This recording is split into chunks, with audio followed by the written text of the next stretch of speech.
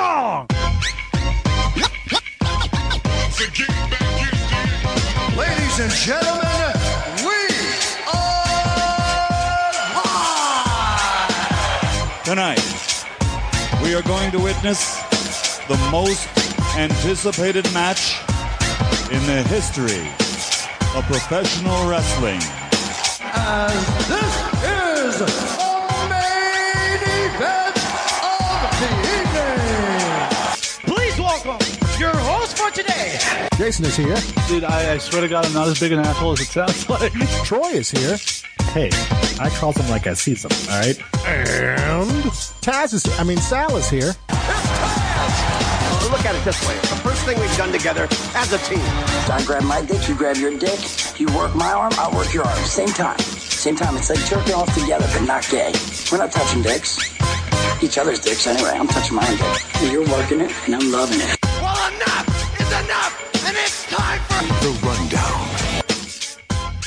It is the main event of your wrestling week. It is the Rundown Wrestling Podcast, episode 321. I am your host, Jason. My usual co-host, Troy, is once again under the weather, and we once again will certainly send our best wishes to Troy, hoping he gets back on his feet very quickly. However, for your grace at home, I am not flying solo tonight. I am joined by the man, the myth, the legend, the former ECW heavyweight champion himself. Taz is in the house. Of course, I'm talking about Sal. What's up, Sal? What's going on, Jason? What an introduction, man. Thank you so much for that. I'm getting good at these introduction things, which you can find out if you listen to the Rundown Sit-Downs. This Monday, we are set to drop the return episode of the Rundown Sit-Down as I sit down with all good Anthony Green, independent star. Encourage you to check that out. Now I've got my cheap, gratuitous plug out of the way right off the top. We got a lot of stuff to cover. We are recording this on Tuesday night, just so you guys know. Some real crazy scheduling in my life this week. So Sal was gracious enough to join me on Tuesday night, immediately following Smackdown, so you're getting instant reactions when we get to talking about that stuff. But it was a huge weekend in the world of wrestling, particularly the WWE, as we had both NXT Takeover War Games and Survivor Series, and we're going to run through those things right now. But Sal, your overall impressions of NXT War Games? Of War Games specifically, I really enjoyed the show. Always enjoy the takeovers, but, I thought they did a nice job this weekend.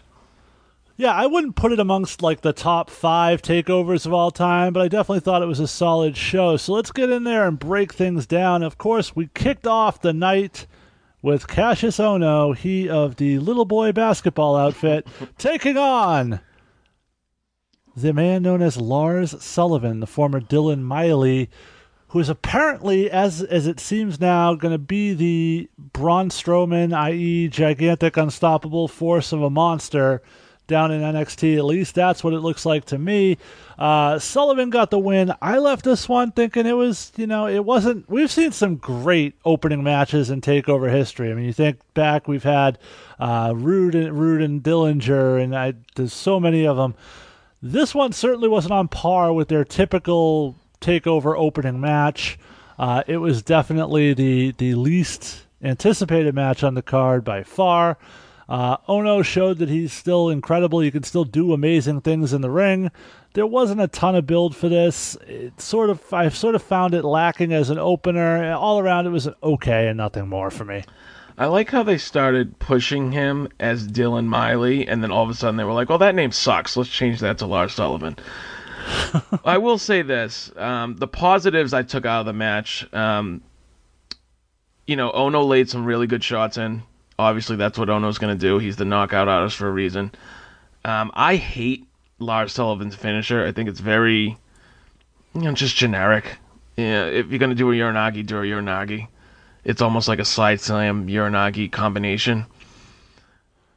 Yeah, it almost looked like he had trouble putting it on Ohno. It looked like wasn't executed very well either. Well, he's been doing it to guys the size of Johnny Gargano, and all of a sudden you get giant Cassius Ohno in there. It's probably going to be a problem.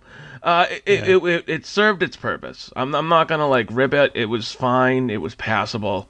And We saw Lars take some good shots and then ultimately win. I think that's what you needed to do with this match. Yeah. Well, from there we moved on to what many people, myself including, are saying was the match of the night at TakeOver. Of course, the Mercurial Aleister Black finally going one-on-one with the Velveteen Dream.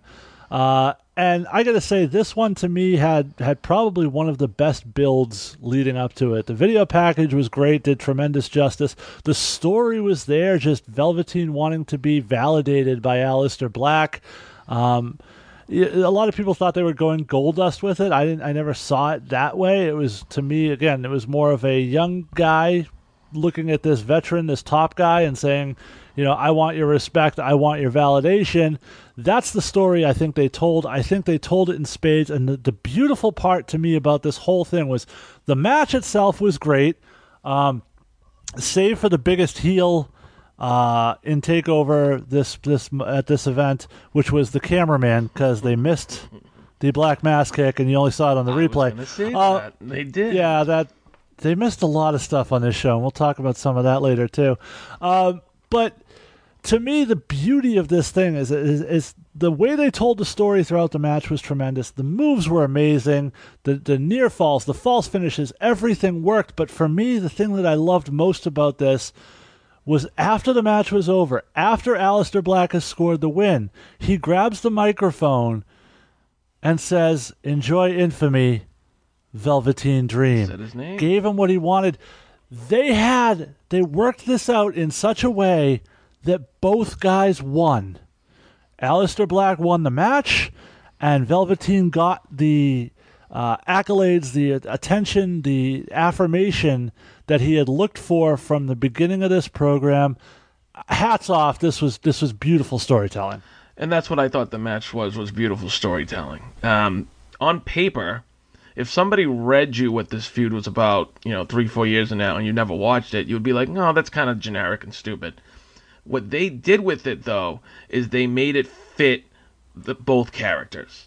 Velveteen Dream was very outlandish in trying to get Black's attention. Black was very stoic. He wasn't going to give him that attention. They had this great match. The whole match, I thought, told the story of Velveteen Dream trying to get to that, you're going to realize who I am. And like you said, the spot at the end was great. There was one spot towards the end when Velveteen Dream hit this really crazy DDT out of nowhere. And they got me. I thought it was the finish. I thought that's where they were going. Yep. I can look at there are certain times in this business and watching these matches where I can sit there and say, I witnessed the moment a guy became a star. We all witnessed the moment that Patrick Clark, Velveteen Dream, became a star at TakeOver War Games. That was an amazing performance for a guy who really, a lot of people didn't expect much of, especially when this Velveteen Dream character debuted. A lot of people thought it was, cheap knockoff of Goldust, that he was sort of trying too hard. This guy has nailed it. And I particularly loved the little touches, the homage to Rick Rude with the tights. Tights were great. And then he gets up to the top rope to deliver the elbow, and he does the little hip swivel like the Ravishing One. I thought everything was great. This guy should be a champion before too much longer, in my book. I like that Nigel brought up the fact that he's only been in this business 3 years. Yeah, he's 22 years old. Baby for this business. I mean, absolutely. You look all weekend, and it was, headlined by guys in their late 30s and 40s the whole fucking weekend. So he's got unlimited upside. But the other thing too I noticed in this match is that we got a long match out of Aleister Black, and it's something we haven't really got yet. Normally, it's just squash matches. Obviously, he's been doing this forever. He can work a long match, but it's good to see that he can work that type of program if they put him in there against anybody, really, Well, you go back to the last TakeOver where he fought a Tommy, and I think that was a match a lot of people had a lot of hope for going into it to steal the show that night. And it wasn't a bad match, but I don't think it delivered in the way people thought it would. I thought this was definitely a match that over-delivered the expectations. And in terms of the Velveteen Dream, it turns out that it was a big week for the alumni of that season of Tough Enough, and we'll touch on that in just a little bit. Moving on at TakeOver, the next match we had was the NXT Women's Championship. Of course, Kairi Sane, Peyton Royce, Nikki Cross, and the eventual winner and new NXT Women's Champion, Ember Moon. I had a lot of issues with this one. First off, I don't think it lived up to the high standards that women's matches at TakeOver have set in the past. Not that it was particularly bad, just that it wasn't at that level of even Asuka and Ember, the last two. Obviously, Sasha and Bayley have set high standards. So to me, it fell a little flat in delivering to that level. To me, there were a lot of problems with this, okay? First off, right from the very beginning, I would have liked some backstage interviews, some exposition to explain why Billie Kay abandoned Peyton Royce before the match. There was some communication between the two. We were never privy to it. It seemed like Billie Kay took herself and the advantage that she brought immediately away from Peyton Royce, and it made no sense to me. I thought that was a big problem for me right off the bat. In terms of continuity of the storylines, there were little things that are probably just agent mistakes. Things like Peyton Royce has the tarantula on, and Ember Moon comes and breaks it up, which made no sense because you can't score a victory off that move when she's on the outside of the ring. Which the announcers sounded confused about because they were like, she has to break it up because otherwise she'll tap. But I'm like, she's in the ropes. You can't really do that. Exactly. So, well, you can't. I mean, there's no countouts and no DQ, so technically I guess you don't get a rope break in a fatal four-way, but I don't think you can actually get a tap out off of that either. Right, it's not a false count anyway. Because she was outside of the ring. Yeah, exactly. Wait. My biggest problem here. Before you do that, a couple of things I do want to mention. So, sure. Peyton Royce looked like a star when she came down that entranceway. When she did her entrance, I know it's her usual shtick, but she looked fantastic. I was like, this is this girl's moment. And the problem that I had with this match, and you're going to get this with 4 people, it's very clunky. Timing was off all over the place. It seemed like people kind of mixed up their spots a little bit. But what really killed me was towards the end of the match, and this is the spot I had originally thought you were talking about, is Kairi Sane needs to break up a pin. And she's late. And she's really late to where the crowd starts chanting, "That was 3! That was 3!" Right. And it just took me out of it. And the referee stopped, which is sort of a cardinal sin for referees, too. I think you're sort of trained, hey, you make the 3. If they don't break it up, that's on them. That's right. Because it does exactly what you said. It takes all the believability and credibility out of the match when the official clearly stops a count because someone's late for a breakup. The biggest issue I had, and I had a big issue with the way they booked the winner, and I'll get to that in a second, but my biggest issue in terms of spots that you were talking about, at one point, Peyton Royce is dragged on top of Nikki Cross, who is flat on her back, and left on top of Nikki Cross for a prolonged period of time while Kairi Sane climbs to the top rope and executes her insane elbow. I'm curious as to why, with Peyton Royce on top of Nikki Cross, who's flat on her back, why there was no 3 count executed there. You know, the agent for that match made it worse, too, because the ref twice checked underneath Nikki Cross's shoulders, but on our vision, it looks like her shoulders are down. So you're checking and you're still not counting.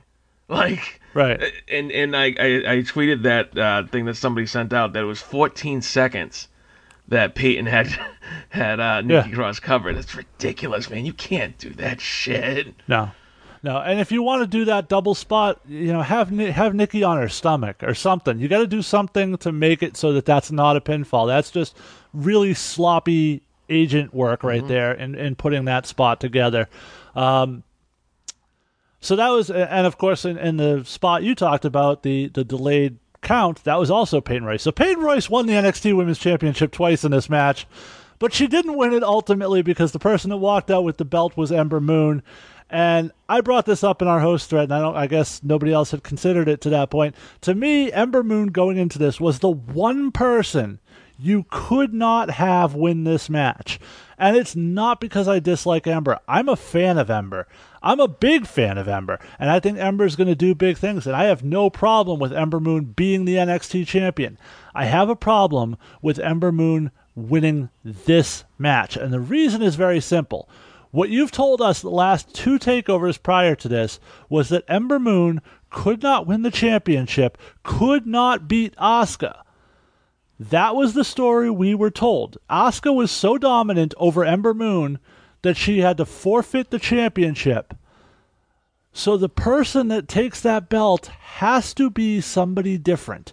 Ember Moon has to beat a credible champion. Otherwise, Ember Moon's title reign exists solely because Asuka left. Yeah. To me, that makes her title reign less than. And I think a far better way to book this is to have Peyton Royce win that title, have Ember Moon do a chase, and then Ember beats Peyton for the title. Then you can do it. Then Ember's credible. Then she beat a legitimate champion. The way they did this, to me, makes Ember look horrible.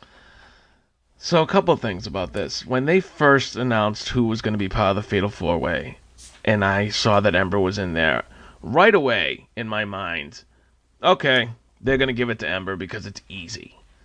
And I hate that because going into the match, Peyton Royce is the one that absolutely would have benefited the most. Maybe Nikki Cross you can easily make a case for with her whole sanity gimmick. But to your point, Ember Moon in this spot proves that I can win it as long as I'm not fighting Asuka. If you're going to do this, you could have put the belt on Ember in Brooklyn. It would have made that girl. And then you could have basically sped up the storyline. Because we're not going to keep that belt on Ember. It's eventually going to go on Peyton Royce or somebody else. And now she just looks like a paper champion. Really? Well, and to me, they compounded the mistake by having Asuka come in the ring, because then you give us the visual of these two together and a reminder that the only reason Ember has this belt is because Asuka walked away from it. It was poorly planned out as far as I'm concerned. Now, I will give this caveat. If I am in charge of NXT Creative, at the next set of tapings, I play up that whole Peyton Royce gimmick where she had her pinned and call the title up and hold a match between the two and have Peyton win it. I forgot going into this pay-per-view that Ember was from Houston, Texas. Right. Or else it might have clicked to me a little bit more that she would have won that match. So there's a way you can get out of this, give her the hometown pop you were looking for, and still get the belt to where it needs to be, or where it should be at least. I'm skeptical that they're going to do it, but whether by accident or perhaps even by ingenious design, they gave themselves an out at the next set of tapings, so we'll see what happens. That's the thing. With the near pinfalls and everything that happened, Peyton Royce has a case. They can easily go with it. All it takes is a pre-tape to set up that story. Exactly. Was there a part of you that kind of was hoping that either Asuka or Ember were going to crack each other in the mouth during that ending segment? Yes. Yeah, absolutely. I would have taken it either way, really. Actually, as much as it would have pained me because it would have hurt Ember, if Asuka punched her in the face, I just would have popped. It would have been hilarious. Yeah. Well, the NXT Women's Division got a little bit lighter this week, so they need to build up these girls as much as possible. But not from the top, like they usually do. They didn't take it. They didn't take their top stars. They went a different route this time. No, we'll talk about that in a little bit. Perhaps the most surprising and shocking outcome of the entire weekend, both NXT and WWE, was the NXT Heavyweight Championship match as Andrade Cien Almas with Zelina Vega defeated Drew McIntyre, and Andrade Almas is your new NXT Heavyweight Champion. Obviously, a tremendous match. There were a hiccup here or there, but it was certainly not that noticeable to me. And just visually stunning spots. I'm sure it's happened before. I don't remember ever seeing someone do a moonsault over the ring post to the floor. That, to me, it just blew my mind that they did that. I rewinded. It was just amazing. The amount of things that can go wrong in a spot like that is exponential. it took balls, and he pulled it off beautifully. So hats off to CN. Some real stiff shots in these guys. These guys were not going easy on each other. Obviously, the finish looked a little weird when you watched it. It looked like McIntyre got dropped right on the top of his fucking head on that DDT. I had fears for his well-being watching that live. Later on, going back and looking at it, you see part of the problem was he held the ropes, which is, I think, what ultimately led to the injury, which has come to light since then. McIntyre with the torn bicep. Some people online have speculated that he tore the bicep and then they shot the finish, and Andrade wasn't originally supposed to win. That's garbage. That is garbage. You don't shoot a finish in a championship match in a company like WWE. And there wasn't time to have organized that change from when the injury happened. This was the plan all along. And hats off to WWE, because this is the thing that WWE doesn't do on Raw and SmackDown, but they do it down in NXT. They took a guy in Andrade Cien Almas. They debuted him as a face. The crowd rejected him. They didn't continue to force him as a face. They turned him heel. And then when as a heel he wasn't quite working, there was still something missing. They added Zelina Vega to the character. And they told a story of why she was there. And they showed steady improvement as a result of her presence. And ultimately, the payoff was him winning the championship, and that's the culmination. That, my friends, is brilliant, beautiful storytelling, character development, and all the things that they are not doing these days on the main roster that's causing so many problems for them. Hats off to the creative again. Hats off to Andrade. Zelina, amazing job. She played her role brilliantly in this match. And Drew McIntyre, I'm not a huge Drew McIntyre guy at NXT. He's clearly a main roster guy. He doesn't really fit in with the vibe at NXT. But he went out there and busted his ass and put on a tremendous showing. And here's hats off. Hope he gets heals up and gets back in the ring soon. He will. And I agree with you that absolutely was the plan finished. The unplanned thing was that Drew tore his bicep, but that doesn't mean anything. They were going home right then, you could tell.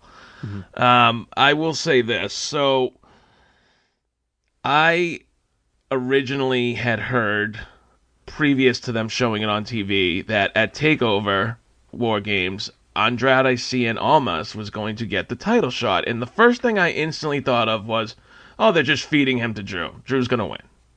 Exactly, yeah. But then, as I watched NXT TV for the past few weeks, they built this guy up. He beat Johnny Gargano. He beat Roddy Strong. All the segments he had with Drew and Zelina were just fucking perfect. And not entirely. That sit-down interview segment was fucking brutal. But well, it was a little awkward. But they got you to a point where, okay, you know what? Maybe Almas does have a chance here. And he was presented like a star in this match. The match was great. I agree with you. Drew obviously belongs on the main roster. I never thought he was long for NXT anyway. Now, they did something that I thought was very interesting. They made Almas really over the top after the pinfall and celebrating and jumping on the announce table, and almost like he didn't expect himself to win. He came across a little bit like a face in that exchange right there, because he's like the underdog face, and the crowd's going crazy for him. So that was a little bit interesting. I know that was definitely a decision of the direction they wanted to go with. So is he going to be obnoxious and conceited when he comes out on NXT TV, or is this the start of a face turn again? Which I don't think is a good idea. I think they need to keep him.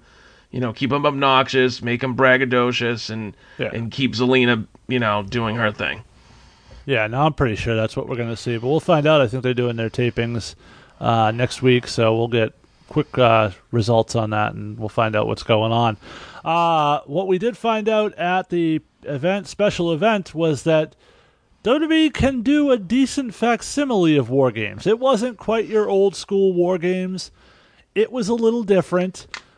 Sanity, the authors of Pain, and Roderick Strong both fell to the Undisputed Era.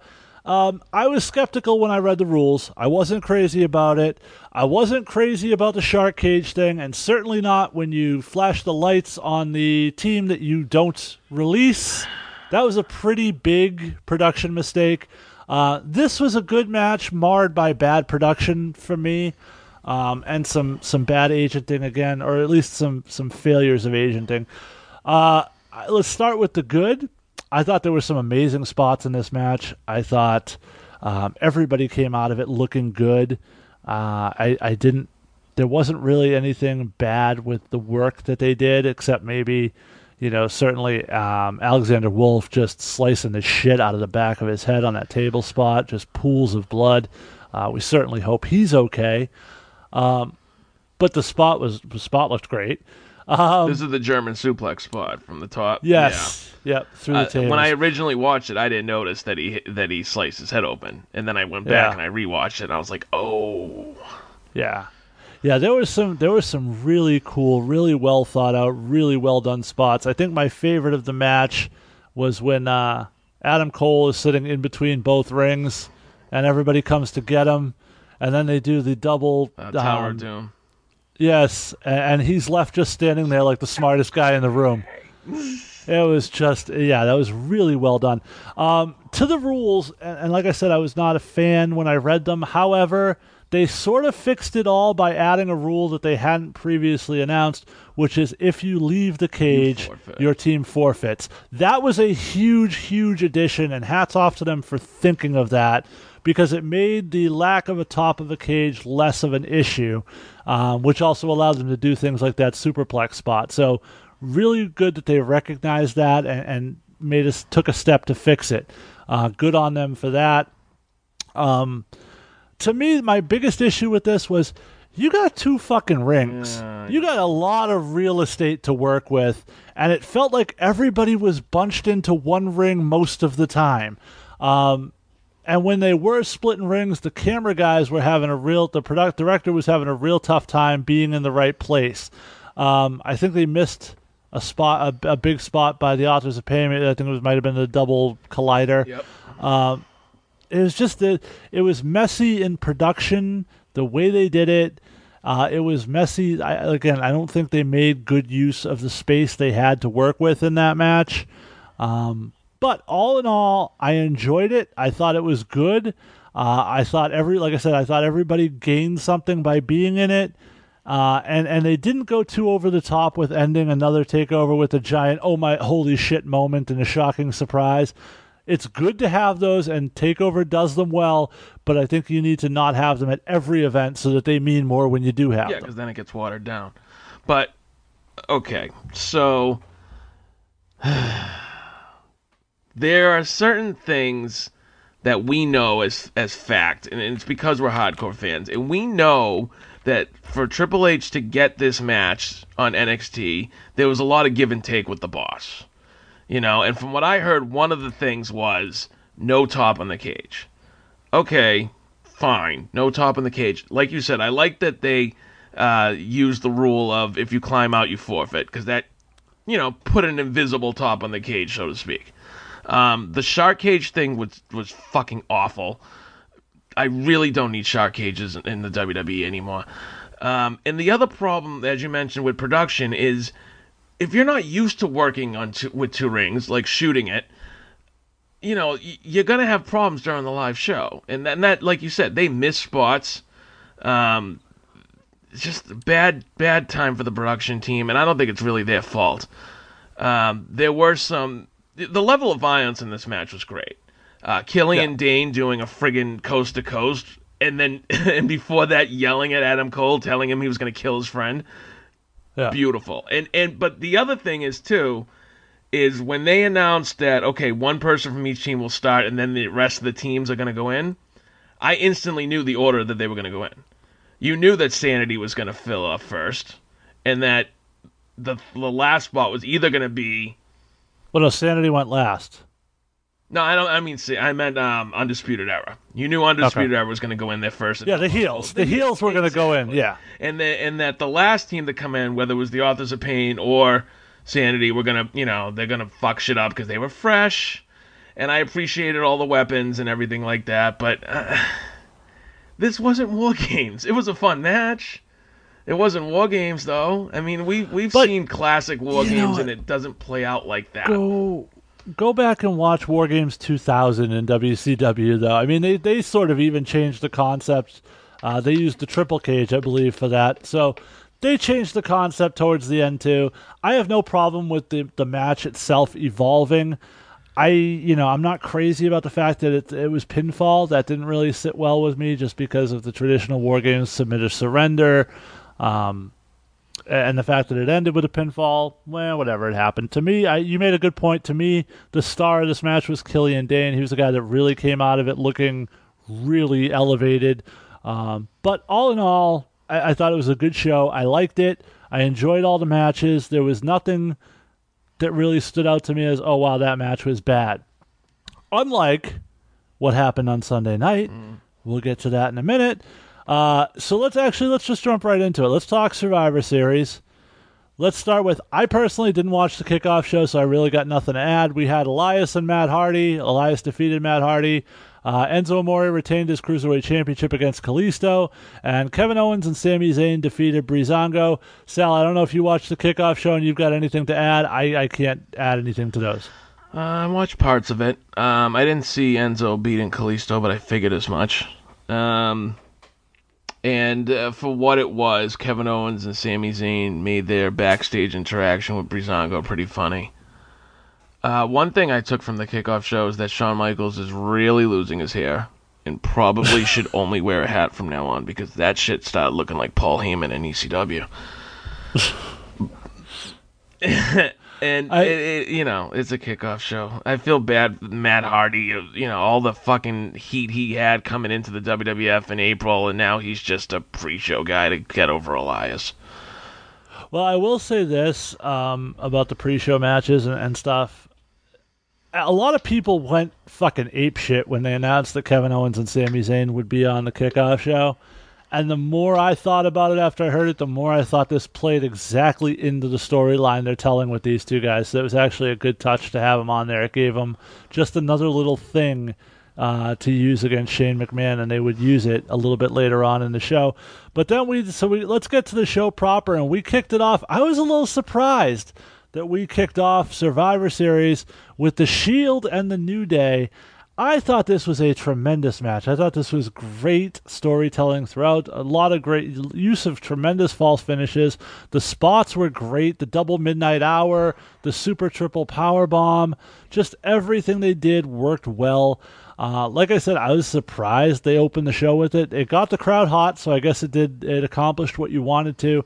The Shield had to come out. It was their first match back together on pay-per-view. They had to come out victorious, so that didn't surprise me. But I thought the New Day came out looking great, too. I agree, and like you said, there's no way that the Shield were coming back in their first pay-per-view together and losing. That wasn't going to happen, but they did their job. That the crowd was hot. I was wicked amped up. I was like, oh shit, we're starting with this. This is great. The spots in the match are great. I thought, they went long too. They went like 20-something minutes. Yep. To the point when they were done, I was just like, oh, all right. Oh yeah, there's more show. Okay, yeah. But that's a dream match that they could have done at any point and with a little bit more build. But I'm starting, especially after, Monday and Tuesday shows, I'm starting to just think of Survivor Series as, okay, it is what it is. It's a one-off.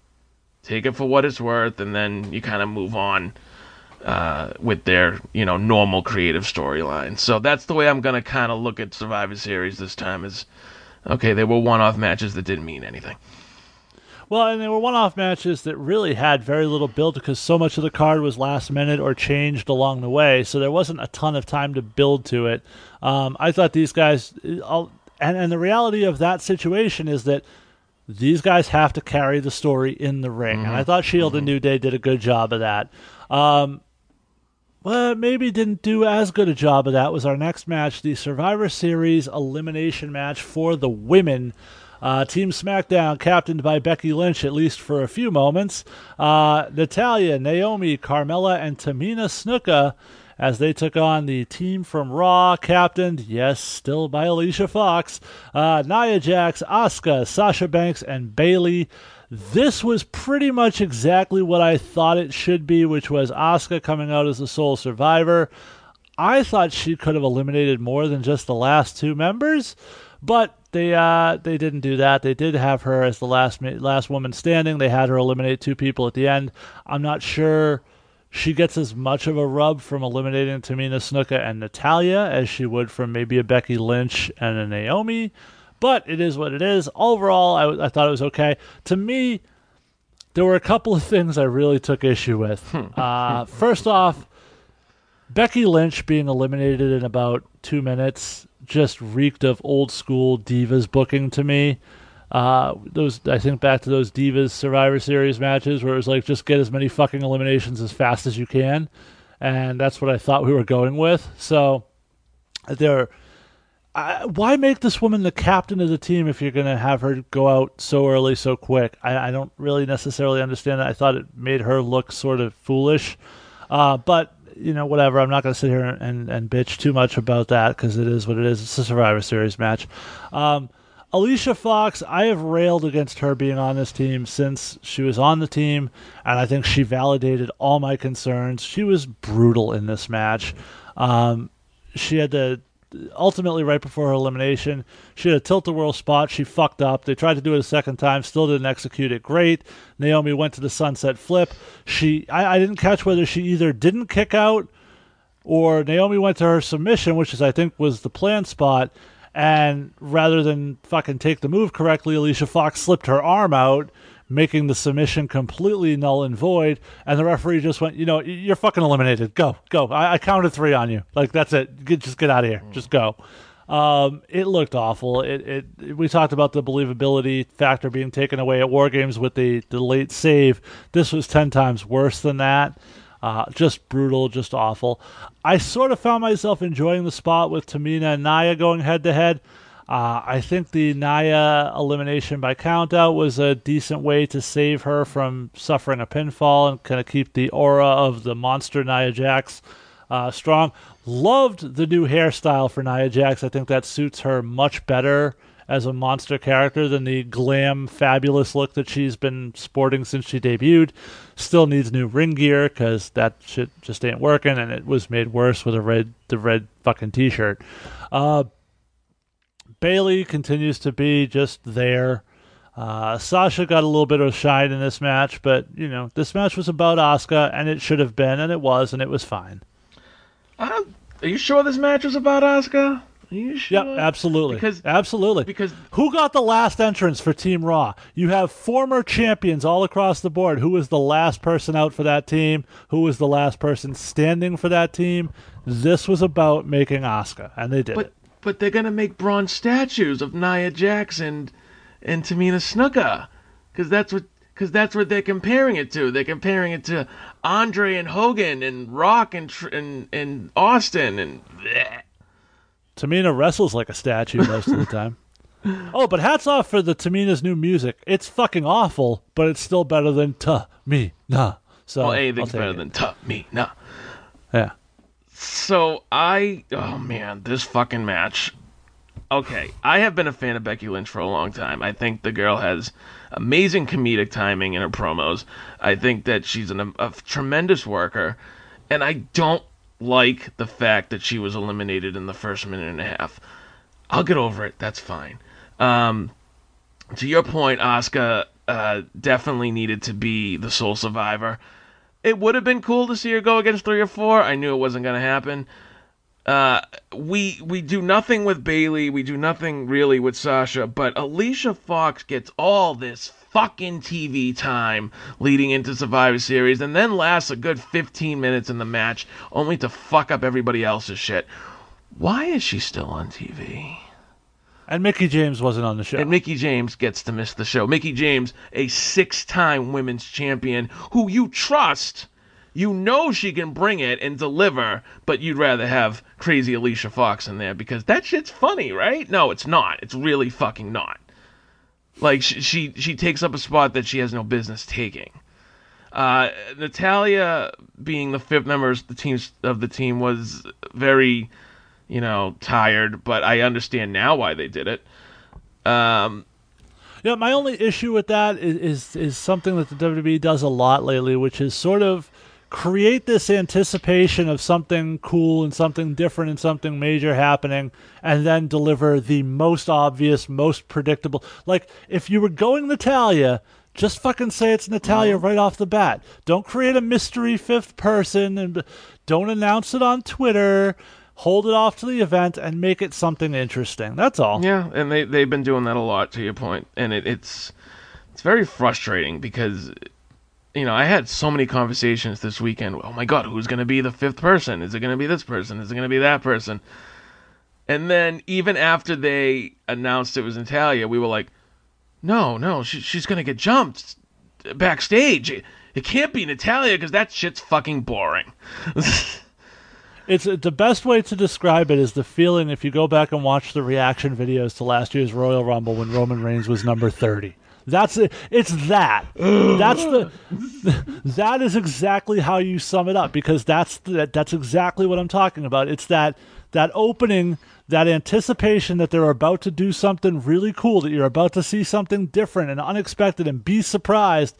And no, it's just this. Hey, it's me. It's Crazy Cat Lady. Oh, you're still here? Yeah. All right, let's move on. At least I didn't fart. The next match was our mid-card champions. And this is actually one I thought probably would have and maybe should have opened the show. The Miz and Baron Corbin. Not a ton of note here. I mean, it was one of those things where the match was fine. Some of you people are horrible talking about Maurice should have taken a bump. Fuck is wrong with you people? Don't lump me in. Okay, that group, okay, please. fine. I was true. not. That's true. I was not in that group, but it was a fine match. Corbin had to win it. He did. I wasn't surprised. I liked the little interplay with Maurice. I thought that added a little something to it. I think my biggest issue with this was because it was heel on heel. I think the crowd really didn't know what to do, and I there was no atmosphere for the match really. You had like let's go Miz, let's go Corbin dueling chants at one point, but it almost seemed perfunctory. Like they know they were supposed to say something and they didn't really care about either guy, so let's just do a half and half chant. Nobody's heart seemed to really be in cheering for either one of these guys, and I don't blame them. Ultimately, it was just there for me. You know what the other problem is, too, is that Miz plays such a great heel, and his heel tactics during a match really come off well. But you're not going to cheer fucking Corbin. You know what I mean? You're not going to hope that he gets a hope spot or that he makes a comeback. You're just going to be like, what? But the physicality was good. The end of days was perfect, and you're right, the right person won. In hindsight, though, could they have done things differently as far as who the champions were going to Survivor Series? Probably, and you probably could have got better stories out of it, but whatever. Yeah, I think if Ty Dillinger was the U.S. champ, I think this match is a lot more interesting. So much better, right? That brings us to our next match, where they did make a change to give us a different match right before the pay-per-view. As The Bar, Cesaro and Sheamus, who they promote as The Bar, tell us they're The Bar, but refuse to introduce them as The Bar, come to the ring to take on the Usos in a match that did get changed at the last minute, of course, originally The Shield versus the Usos. I liked the match. I thought it was really good. I'm a big fan, and I was not a fan of The Bar at first. I think they've really kind of grown into a really good team. I like them. I like that they intentionally try to piss people off with their look and their gimmicks and everything. I'm a bigger fan now that they've gotten rid of the part of the entrance where Cesaro walks out by himself and then we have all the lights go out. I hated that. I thought it just took way too long. I like the way they're doing things now. And the Usos are just fucking money. You can put them in the ring with any tag team you fucking want, and they're going to deliver a top-notch match. These guys are at the top of their fucking game. Best tag team in the business right now, as far as I'm concerned, at least in the WWE for sure. I enjoyed it. See, it's so weird when you think about it in retrospect, because the Usos were putting on 5-star matches 3 years ago. At different, pay-per-views. And then their character got a little stale. They freshened it up, and all of a sudden they are amazing again. And the same thing with Sheamus. I couldn't stand watching Sheamus matches. But you know what? Ever since he's been with Cesaro, fucking shit's great. I mean, he still does the same moves, but for some reason it's just better. He does the little bit of tandem offense with Cesaro. I don't particularly like the thing when the guy's in the corner and they like power up. That's a little bit for me, but everything else is great. And I thought this match was great. I thought these four really worked well together, and I thought it was a good place for them in the card. Yep. And of course, that led us. Did you add this to the list, Sal? I don't know what you're talking about, but it's true. Okay. We went to a backstage segment, and literally, was it a setup of what was going to happen in the main event? No, it was just Jason Jordan whining and complaining. Why? Okay. Well, maybe that leads to what we saw on Raw. We had the Battle of the Women's Champions as Alexa Bliss went one-on-one with Charlotte Flair, and this was one I was probably most interested to see going into it. These are undeniably the top two women on both brands. There's no doubt about it, at least in the way they're booked. And Alexa's obviously not the in-ring performer some of the other women are, but in terms of character, she is definitely the top performer that they have on Raw. On SmackDown. No, she's on Raw. She's on Raw. That's right. I'm sorry. I'm getting mixed up here. It's not she's on Raw. To do, considering they switch shows so much. A lot of wrestling in the last 4 days. My brain's a little twisted.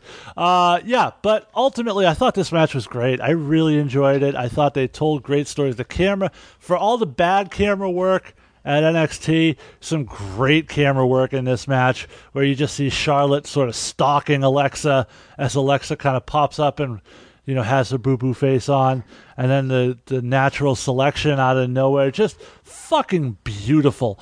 And the finish with Alexa going for the Twisted Bliss, everything was great.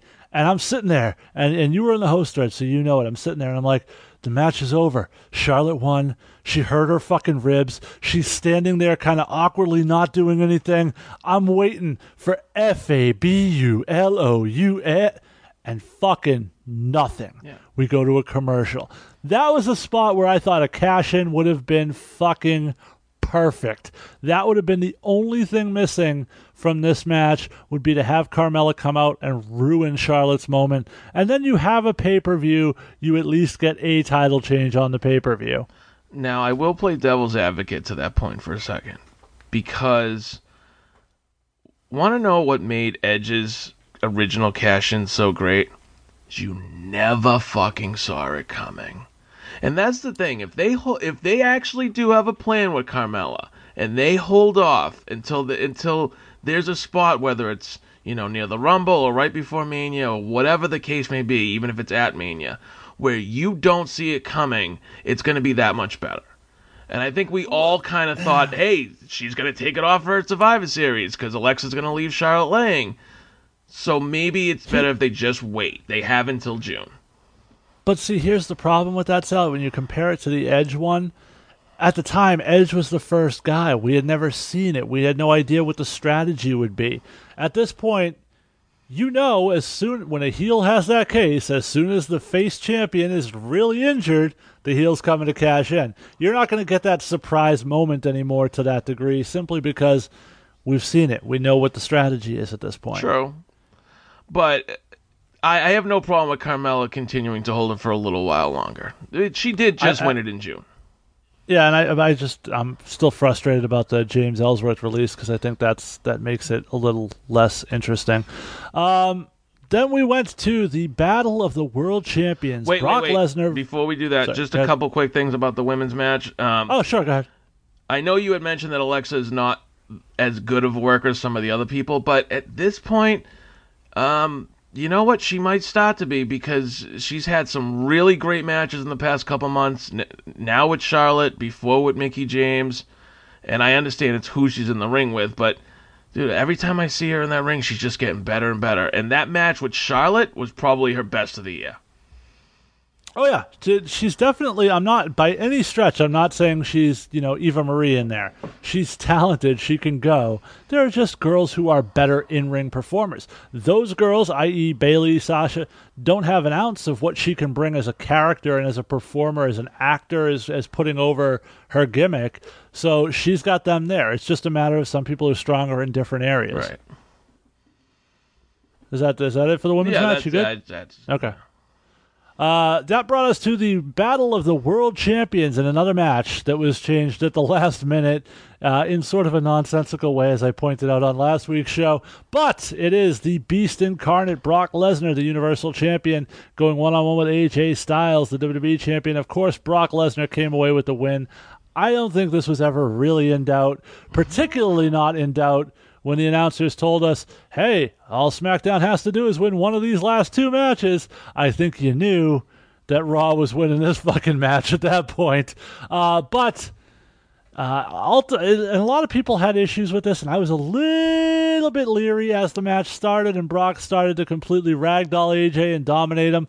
They did the right thing. AJ got a lot of shit in. AJ had some false finishes, some spots where it looked like he was going to win. The moment the crowd exploded when he put that calf crusher on, because it looked like there was a chance he was going to make Brock tap out. Everything was great. One little thing I noticed during that match that I really enjoyed was Heyman is clutching that belt, okay?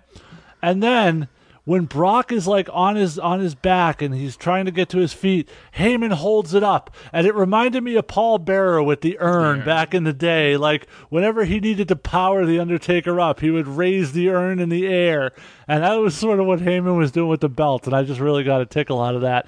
But ultimately, I thought this was a great match. You know, a lot of people, specifically in our host thread, and some people who co-host this show, don't like Brock Lesnar. They have a real big issue with him. I never did. I've always liked Brock.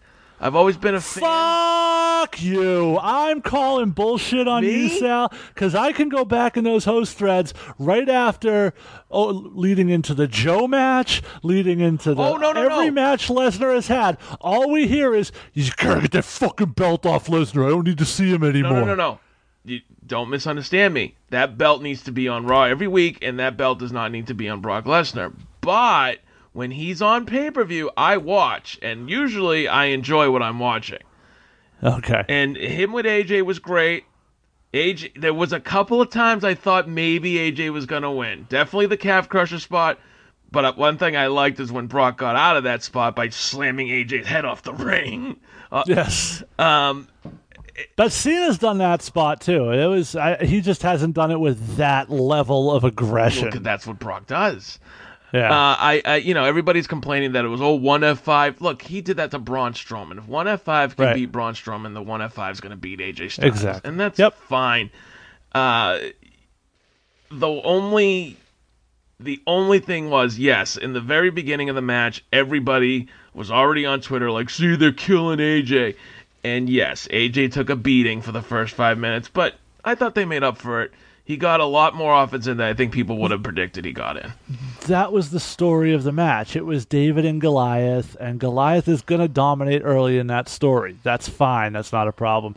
To me, the only real problem I had with this was that the finish was entirely too predictable. When AJ went for that second phenomenal forearm, I looked at my wife who was sitting next to me. I was like, he's going to go for it. He's going to get caught right on the shoulders, right into the F5. Lo and behold, that's exactly what happened. It was just entirely too predictable, and I feel like it's a spot that they've used before. Oh, yeah. And somebody actually said that to me the day before. You know what? AJ did the exact same finish in the match with Cena, where Cena won the title. He went for the phenomenal form, and John Cena caught him. That's right. Right. I forgot about that. But somebody had said that to me the day before Survivor Series. Oh, AJ's probably going to go for the phenomenal form and get caught with an F5. And that's the only, that's the problem with Brock matches. You pretty much know how they're going to end, one way or another. Well, I see, but that hasn't been the case, because I think we were all surprised that he beat Joe and Braun both with one F5. So we have been surprised with the finishes in that regard. It's just the way that it was booked out here, the way they put the finish together just was entirely too predictable for my tastes. But it is what it is. I think they could have, when he outweighs and outpowers AJ the way he did, I think they could have found a much more creative and surprising way to get into F5 position. Just a small little thing, but I think it would have helped the match even more. I thought this was a great match. This is, I don't know, there's been so many great matches this year. I don't know if you can put it in match of the year candidate, but it was certainly it made AJ quite a bit. I mean, for him to stand in there toe-to-toe with Brock Lesnar, I think just elevated AJ's status within the company. I agree, but speaking of predictable, let's talk about the main event of Survivor Series, shall we? Yeah, when you have all these good feelings come out of that match, and then you get to the main event, and this happens.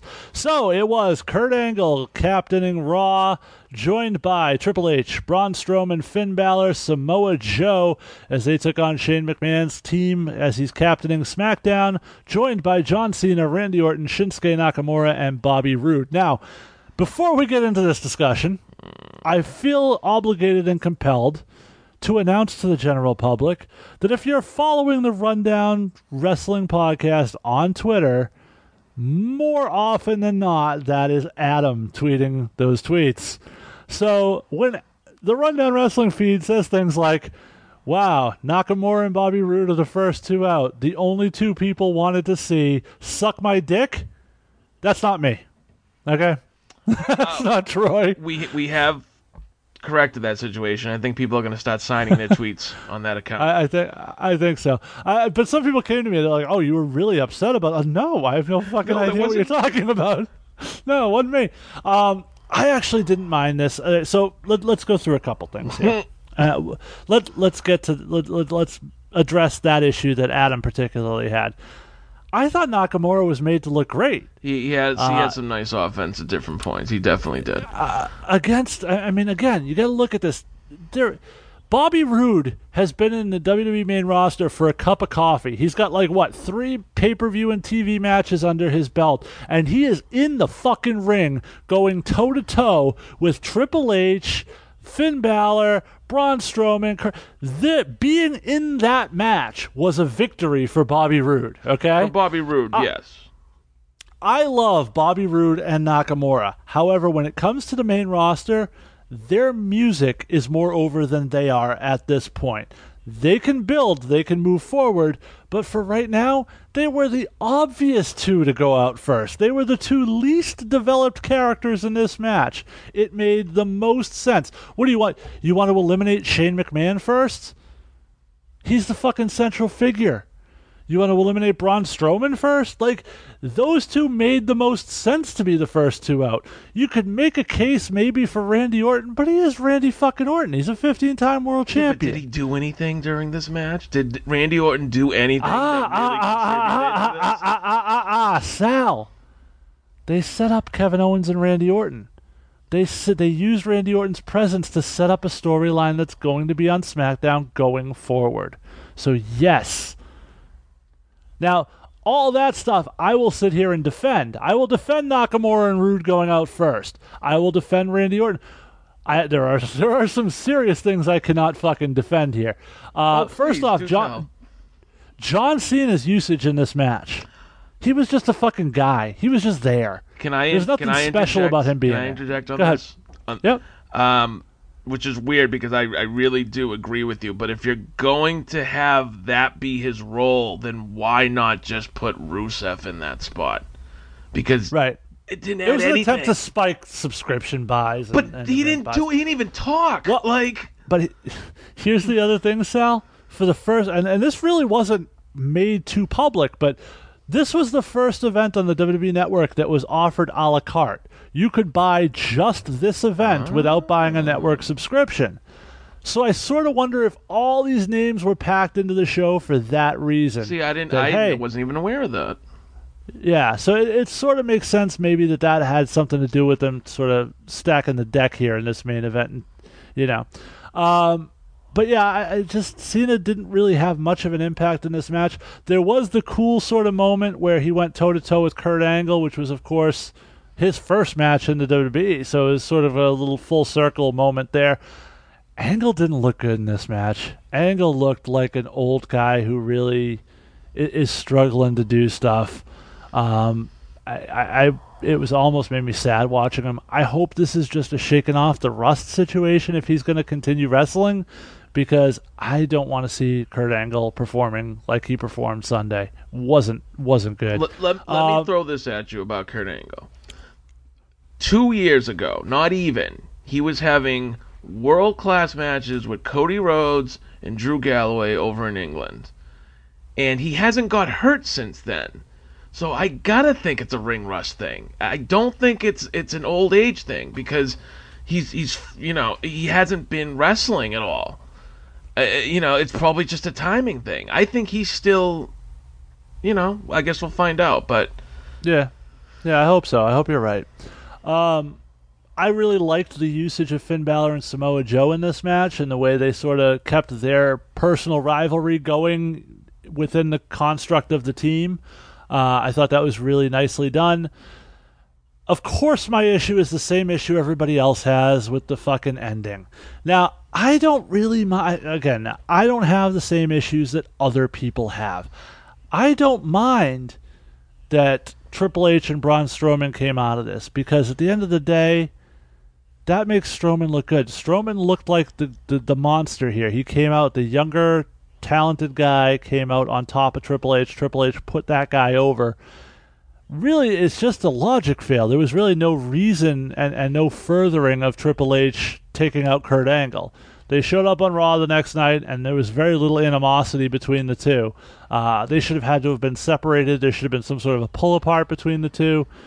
The way they booked it, they didn't really follow up on it and have it make a ton of sense. That was my real issue with it. Because they don't know what they're doing, and they have no idea where they're going. Well, we don't know what they're doing. They may have a design that we don't know about yet. What if they do have a design for Kurt Angle versus Triple H at WrestleMania, which, to be honest, is probably not a match that should take place in 2018. Well, but if it's done where Jason Jordan comes out and turns on Kurt and helps Triple H win that match, you have now, for all the bitching people do about them not making young guys, that makes a young guy. You think Jason Jordan's making it to WrestleMania as a face? He's not making it past this month as a face. I don't know about that. This may be just a slow burn. It's a possibility. But the reason I don't think you saw a pull apart between Angle and Triple H is because maybe what they saw during that Survivor Series match from Angle, maybe now they're not so sure. Maybe they don't know if they want to go Braun Triple H at WrestleMania or Angle Triple H at WrestleMania. Maybe they have to decide what they're going to do with that. My biggest problem, first of all, that Triple H is in this match in general. I mean, we are in 2017, and yes, I understand that the game is a draw, but the game was never a draw like The Rock was a draw. The game was never Stone Cold Steve Austin. He's been in that position because he's put himself in that position, him and his father-in-law, for the past 15 years.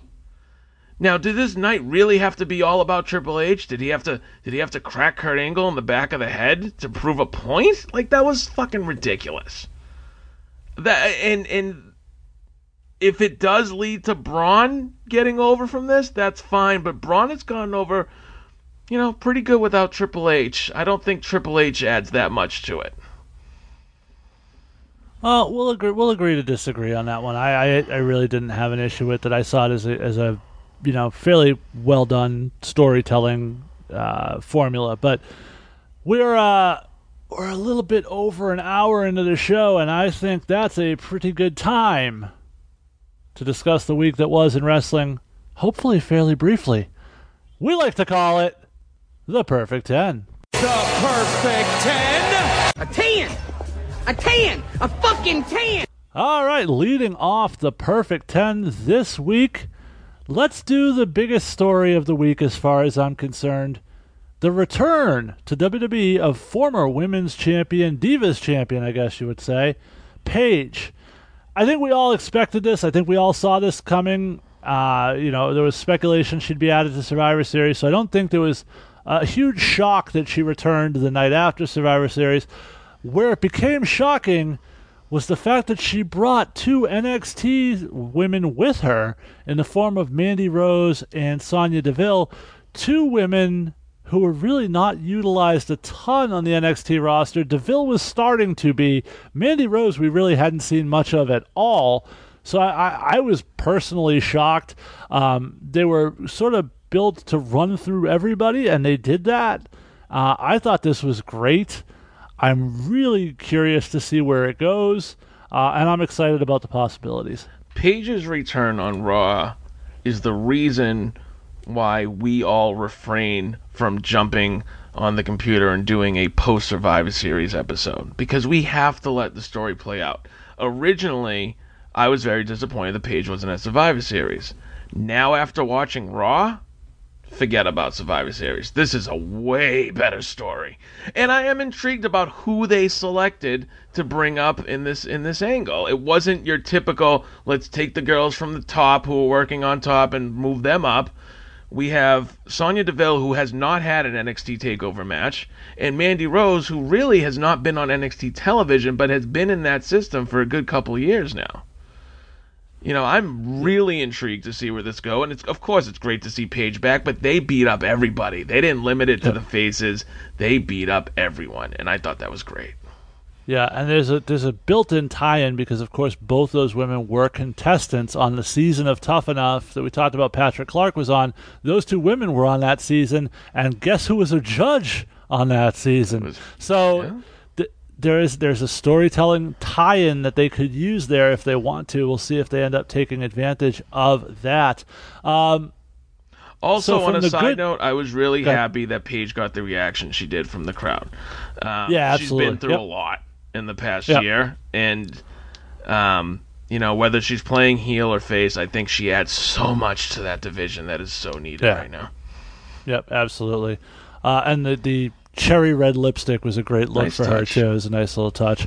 So from great debuts to not great debuts, the Bludgeon Brothers made their debut on SmackDown Live tonight, taking on the Hype Bros. And I've already forgotten this. We were skeptical going in as those vignettes were sort of shitty. The entrance was cool. I actually enjoyed the entrance. I thought that was well done. And then the bell rang. The outfits were bad. They were sort of like cheap, these were like the Children of Cain or something. I don't know what was going on there. These guys are incredibly talented. They're good as a tag team. Give them something to work with. These hokey bullshit gimmicks just ruin and take away from guys' talent. They'll do their best to make it work. I don't see them really going anywhere with this gimmick. I hope I'm wrong, but I don't see it.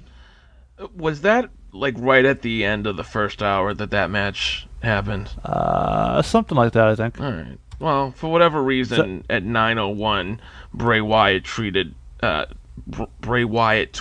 "Come home, ... So, hopefully... You sure he wasn't talking to his ex-wife? He might have been. The worst thing about the thing with the Bludgeon Brothers is that the crowd could kill us. They really could. And it's sad because you could, regardless of the gimmick, these guys have the talent to get over, especially Harper. We all know that. And if you give them anything like even a little bit compelling, it can work. But you've gotten to this point where they're just a big hairy Dolph Ziggler. That's all they are. Nobody cares. Nobody gives a shit, and nobody will, especially against the fucking Hype Bros. Come on. Ugh. Not a good debut. Yep, no, not at all. And not a good gimmick. However, let's tie it in with number 8 on the list. Okay. And because we saw some NXT blood infused into the women's division on Raw, and tonight, very surprisingly, we saw some injected into SmackDown as well. Yeah, in the form of Sarah Logan, Ruby Riott, and Liv Morgan, who showed up backstage, greeting Naomi, attacked her, and then went on to attack Becky Lynch as well. Later on in the night would come out and take out Charlotte and Natalya during their women's championship match. So, first off, let me say I'm really happy for all three of these women. My issue here, the thing I'm a little leery of is, first off, this felt like a blatant ripoff of what happened on Raw, which to me took away from the impact of these women debuting. It literally felt like a carbon copy of what I watched on Monday night. My other issue is, and this is where WWE sometimes doesn't learn from their mistakes. The thing I think hurt the original women from NXT, and I'm talking about Charlotte and Sasha and Becky, was that they all got called up as this one group. Right. And nobody got individual introductions. Nobody got a chance to develop their character. They were just, hey, here's all these women and they can wrestle. You're now talking about bringing up 5 new women from NXT, and these are NXT characters that weren't really developed as it is. I don't know that the fans are going to attach to these guys, these ladies. The Raw girls have a better thing going because they're attached to Paige, who the crowd does know. True. I have a little bit of fear for Sarah Logan, Ruby Riott, and Liv Morgan. Also, the last time we saw Ruby Riott, Sarah Logan, and Liv Morgan, they were your cookie-cutter baby faces on NXT. Yeah, not so much. And they're not being portrayed that way here. I've got to see where this story goes, but I have concerns here. I can understand the concerns, but I am intrigued. I am intrigued because they're not going to, as much as I have disliked the booking in this company this year, they're not going to debut these women from NXT in the same week without purpose. I feel like there's going to be a tie-in somewhere. And maybe purpose, but they had a purpose in bringing the original the horsewomen up. They just didn't execute it. True. Now, they have done this in the past with some success and some failure. Let us not forget, the Shield was 3 random guys from NXT. And they just threw them together as CM Punk's security. But they immediately got depth and character. Well, we have to. I'm willing to let this play out. You know. Sure. And I'm very intrigued of who they picked. You know, Sarah Logan. Jesus Christ. Ruby Riott. Ruby Riott and Liv Morgan. I mean, these are all very talented girls who obviously can work and have worked all over the world. And just like Raw needed new blood in that division, this puts a lot of new blood in the SmackDown women's division. But they do have to develop their character. They can't just be... Because we've seen it before. You know, a unit that goes on a tirade and destroys everybody in the locker room. Well, there's got to be an end game. Whether it's Charlotte is the end game, or whether it's, you know, somebody like a Becky, maybe this is Becky's new feud, you know, or Naomi, since they already started a fight with her. Could be interesting. Nexus started the same way too.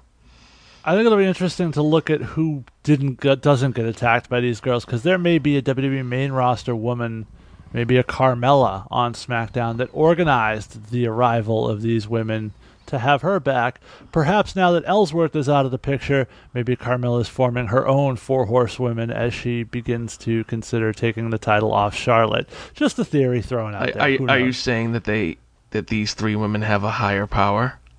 They might. It was me, Charlotte. No. Natalya, not you. Don't let these girls go near Natalya, please. Keep them as far away from Natalya as possible. We'll see where it goes. I have a bit of a theory that this is more or less, we're signing a good chunk of the Mae Young Classic women down to NXT. We need to clear some spots. Let's get these girls who we're not going to do anything high profile with down in NXT and bring them up and see what they can do. You know? There was a case, you can make a case that was what they did with Alexa Bliss, and it worked out pretty fucking good for her. So these girls have an opportunity. We'll see if they can run with it. People who are starting to finally run with opportunities, Asuka once again on Raw, showcased in a way she wasn't showcased in her debut, and I talked about it then.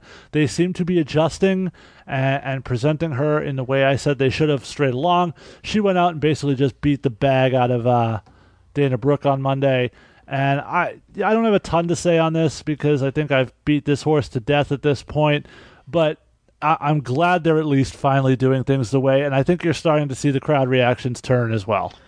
Not only did she beat up Dana Brooke, this was the original way that Asuka was booked in NXT, where even when you got offense in her, she just shrugged it off and just like countered it in. Like she did a couple things where on Raw where she countered Dana into like an armbar like in a half a second, like that Dana was not even like a fly in the wall.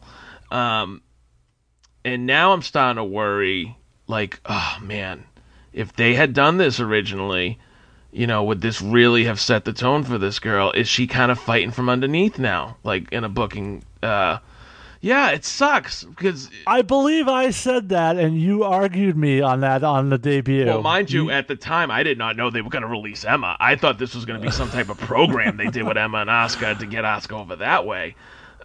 In hindsight, look, if the cheers start getting a little bit louder every week, then we're good. Yeah. Hopefully, like you said, she doesn't run into Nia because that's. Yeah, I don't know. We'll see. Another one I want to just go through quickly because there's not a ton here to talk about, but Jey Uso and Shelton Benjamin had a great match on SmackDown. I won't say great maybe, but very good match on SmackDown as singles competitors. Shelton, we know what he can do in the ring. We talked about what the Usos are doing as a tag team. Jey went out there, I thought, killed it. This is just a really good match. I suggest you go back and take a look at it. The only thing that's interesting to me about this program is I don't know who the heels and who the faces are in this. So, like I said before, Survivor Series kind of put everything on hold, but the last we saw before all that was that Chad Gable did a chop block and almost took Jey Uso's knee out. And then he kind of... Which says heel. Right, But then you go back and remember that they did the same fucking thing to him, so this is just him getting his revenge as a face. True, but it seems like Chad is being a little bit more bendy of the rules than Shelton. So either that's going to lead to a split with them, because we know the Usos aren't splitting up, or Shelton's gonna turn full blown heel. I don't know. I never liked this Chad Gable Shelton Benjamin thing anyway. It was way too close to what they do at Alpha and way too soon. So if they break them up, I'm fine with it. You are giving me all sorts of ideas for show titles this week, Sal. I gotta tell you. We'll see which one I end up going with. Back over onto the Raw side. We had a little bit of an interaction to open the show where Jason Jordan demanded a match with Kurt Angle. With Triple H. Braun Strowman came out, said he wanted Triple H. Stephanie, of course, did what Stephanie does and made the match between Braun and Jason Jordan. Didn't go far because Jason Jordan's phantom leg injury started acting up again. He had to go to the back. This led to the return, the much anticipated return, the thing everybody's been waiting for, of Kane. And this is just another thing that I didn't give a shit about.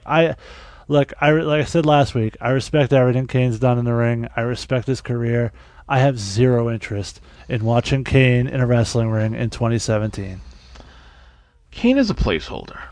Okay, he's there for now for Braun to have a weekly program with. That's all he is. He should hold a place in the Knox County fucking mayor's office because that's where he should be. This isn't the first time they've done shit like this with an older wrestler that they're just using to get, week to week, to get from pay-per-view to pay-per-view. Braun is obviously destined for bigger things. I think the real story here is Jason Jordan's subtle heel turn. He goes in the back and he's like, I know I said... Is it subtle, though? Well, because he was like, I know I said that I wasn't... I was ready, but I'm really not ready. My knee's really hurt. And Kurt's like, why didn't you tell me? And he's like, it's okay. I'll get up and I'll beat him. I'll beat Braun Strowman better than anyone else has. And you're just like, you're going to get fucking killed. Which is great, because that's what the crowd wants. And then what he does is he gets out of the ring and he's like, oh, my knee. It could work. Jason Jordan as a swarmy, little, squirrely heel could work if it's done right. Well, we'll see how it plays out. What was done right to me on Raw was the Finn Balor Samoa Joe match. This was a really top-notch match for a weekly television show. These guys went out, and I thought they killed it. They didn't hold anything back. This was a pay-per-view caliber contest, complete with a straight, clean finish as Joe choked out Balor and put him down. I enjoyed that they gave us a straight finish. I enjoy that Joe's being put over as a beast. There's really no way around it, but my only real issue here is now Balor's lost, to Kane out in a match that didn't really matter, and now he's being choked out on TV by Joe. Not the best look for Finn. I mean, I'm sure they'll rebuild him at some point, but he's sort of being used to put guys over right now, and that's fine. That's a role some guys have to take, and anytime you put Joe over as a monster, I'm good with it. I'm going to say something our listeners might not agree with, but I thought their match on Raw was better than the matches they've had at previous takeovers. Maybe you could make that case. Maybe it was just, they've learned to work with each other. They have built up a chemistry. As long as these guys were on the indies, I don't think they ever crossed paths really in their past before going to NXT. I love this match. And I was surprised because I thought the typical formula was, back and forth, Balor gets the advantage, coup de grace, we go home. And Joe choked him out, and I was pleasantly surprised. I'm not even that upset that Balor's taken those 2 high-profile losses in a row because he's Finn Balor. He'll come back. The fans are behind him. The girls love him. The Kane one is nonsensical. That was bullshit. But this one I have no problem with. I feel like this is actually serving a purpose, so I'm fine with this one. And like you said, it makes Joe look like a fucking beast. So exactly, and that's something he needs. AJ and Jinder set up their main event match at Night of Champions as AJ was out cutting a promo ready for the match that Jinder said at the pay-per-view he wanted on Smackdown, except Jinder didn't show. He was just on the screen.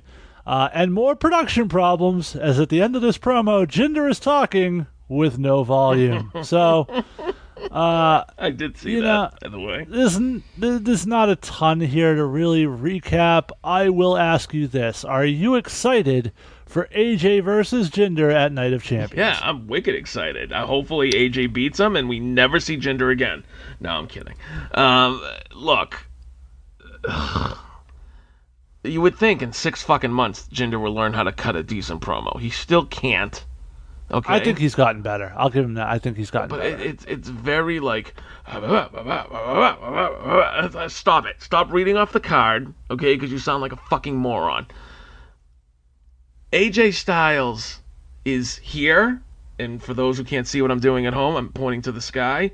He's jerking off. And Jinder is very, I'll even give him upper mid-card. But he doesn't belong in a main event program with AJ Styles. So hopefully... at Clash of Champions, Styles beats him, and that's the end of Jinder's main event push. Well, I guess we'll find out. I will say this. The best match during this run that I've seen Jinder have was the match with AJ. So I'm curious to see what they can pull together with more time and more chance to tell the story. So we'll see how it plays out. AJ and a broom could main event WrestleMania, let's be honest. Well, it's probably true. And that broom this year hopefully will be Nakamura. Sami Zayn and Kevin Owens continue to have the most weird and convoluted feud in history as they have a little program. They start out the show with a promo with Shane McMahon. They're going back and forth. Everything seems great. Shane's about to drop in a true Vince style of "you're fired" on him, except then Daniel Bryan comes out and says, no, we're not going to fire you. You're going to have a match with the New Day, and it's going to be a handicap match. And you've pissed off everybody else by turning on SmackDown, so everybody else from SmackDown will be on there. And this led to a series of vignettes throughout the show with Sami and Kevin trying to turn people back to their side to help them out during the match, unsuccessfully, of course, including Bobby Roode talking to them in the back in full robe, only to come out, never wrestle on the show, and come out later in his t-shirt. So a little bit bizarre, but we did get a cologne sighting, because that was something we haven't seen. The match was fine. The match was good. Ultimately, it ended with some chicanery at the end of the match. Sami Zayn rolls up Kofi, gets the clean victory. I mean, it was a little distraction, but it was a clean victory. He didn't hook the tights. He didn't do anything, nefarious. This led to a brawl post-match with the Lumberjacks. Then Kevin Owens gets the fuck out of Dodge, runs to the back, and your faces, apparently upset after suffering a clean loss, decide to beat the shit out of Sami Zayn 3-on-1. Let me remind you again, these are your faces. I don't know who's the heel in the face here. I mean, fuck, Shane came off as a super heel on that opening promo.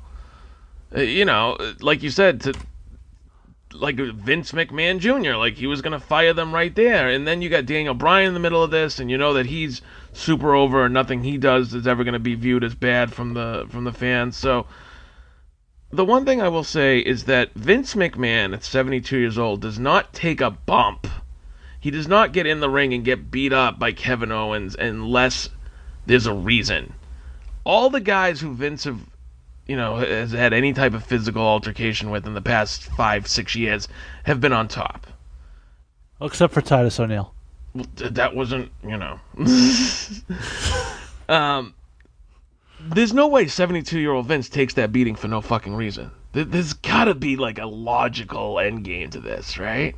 And It's Hell in a Cell. And Survivor Series was just, kind of like a pit stop because they needed to get through that. But, okay, so we're going into Clash of Champions. I'm assuming maybe we get Owens and Orton again because we're going to see it next week. Maybe we do Sammy and Shane. Maybe that's the thing. Maybe Sammy and Owens versus Shane and Daniel Bryan.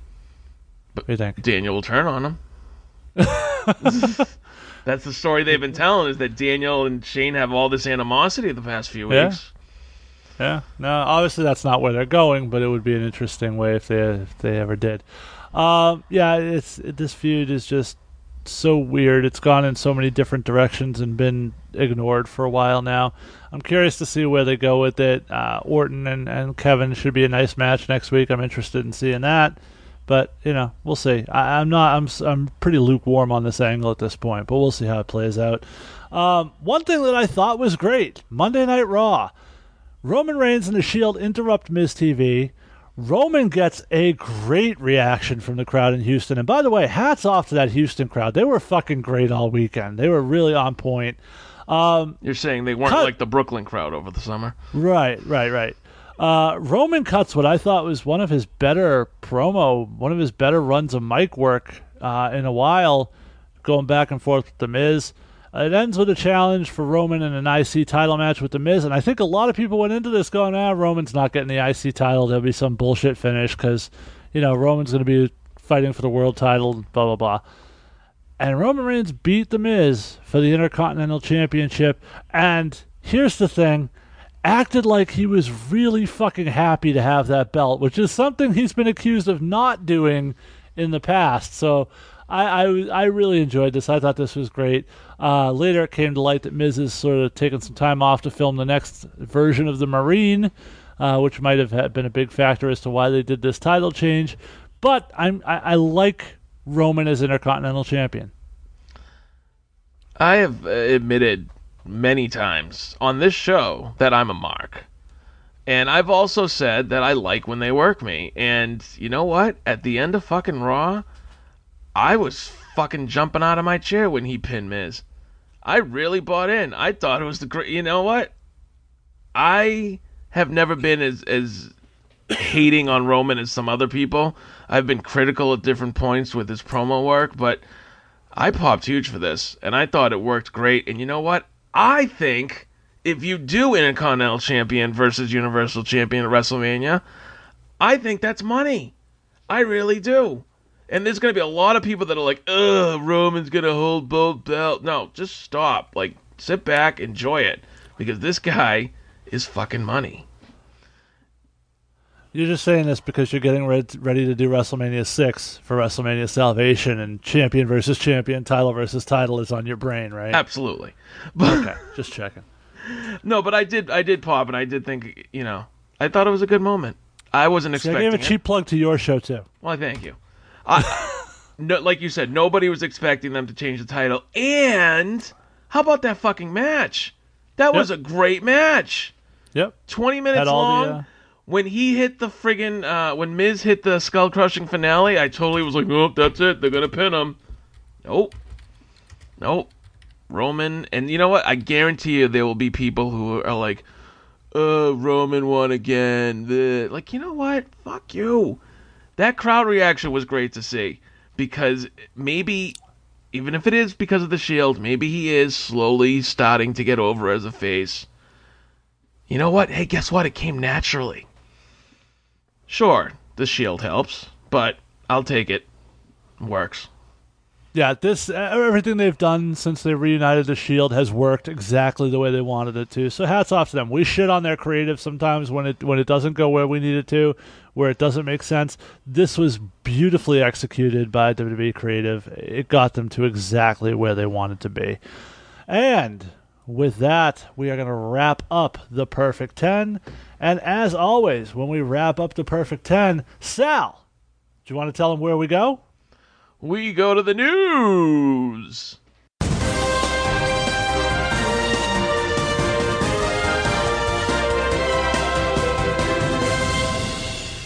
And leading off our news this week, Ric Flair is suing Legacy Talent and Entertainment, the company that represented him for several years until he parted ways with them in September.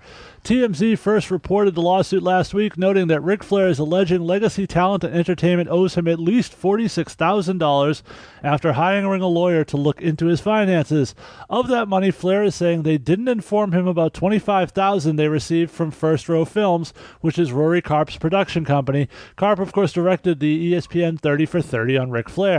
The TMZ report states that Flair also noticed a $12,000 royalty advance he never got for an endorsement deal with Jake's Fireworks.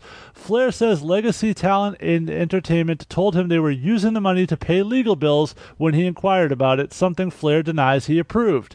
Shortly after his health scare earlier this year, Flair announced that he was parting ways with Legacy Talent and Entertainment and their CEO Melinda Morris Zanoni. He is now being represented by Get Engaged Media, but he's already engaged.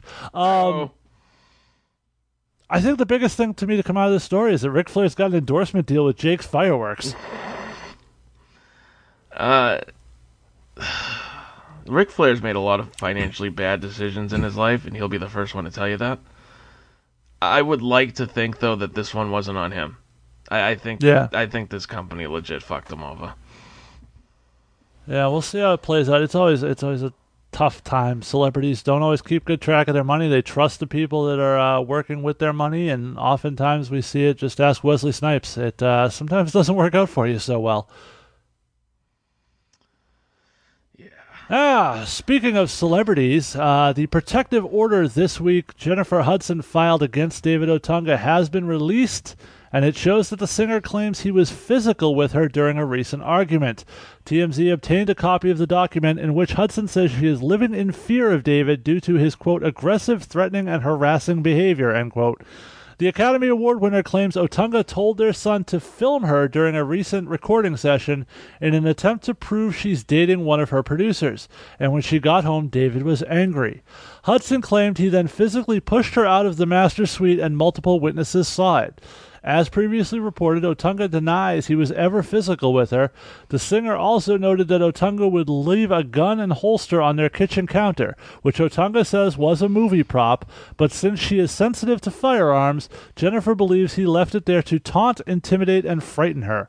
Hudson is asking the judge to give her significant decision-making responsibilities for their son because she claims to be responsible for the most that he makes.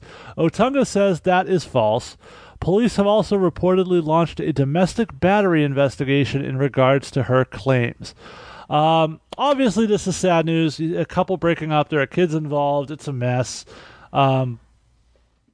And this is the type of stuff that comes up when people are in custody battles. Every side is trying to do as much as they can to paint the other side as bad and unfit as a parent so that they can get custody of their children. And are you fucking snacking over there, or what's going on? I moved something that was in my way. Oh, okay. Was it like a bag of Oreos? Because that's what it sounded like. It was a bag. It does not have Oreos in it, unfortunately. Oh. It's got some cannabis. Anyway, the the situation between Otunga and Hudson. Sal, what's your take on that? Fuck, man. Every time somebody gets divorced or separated, this is how it goes down.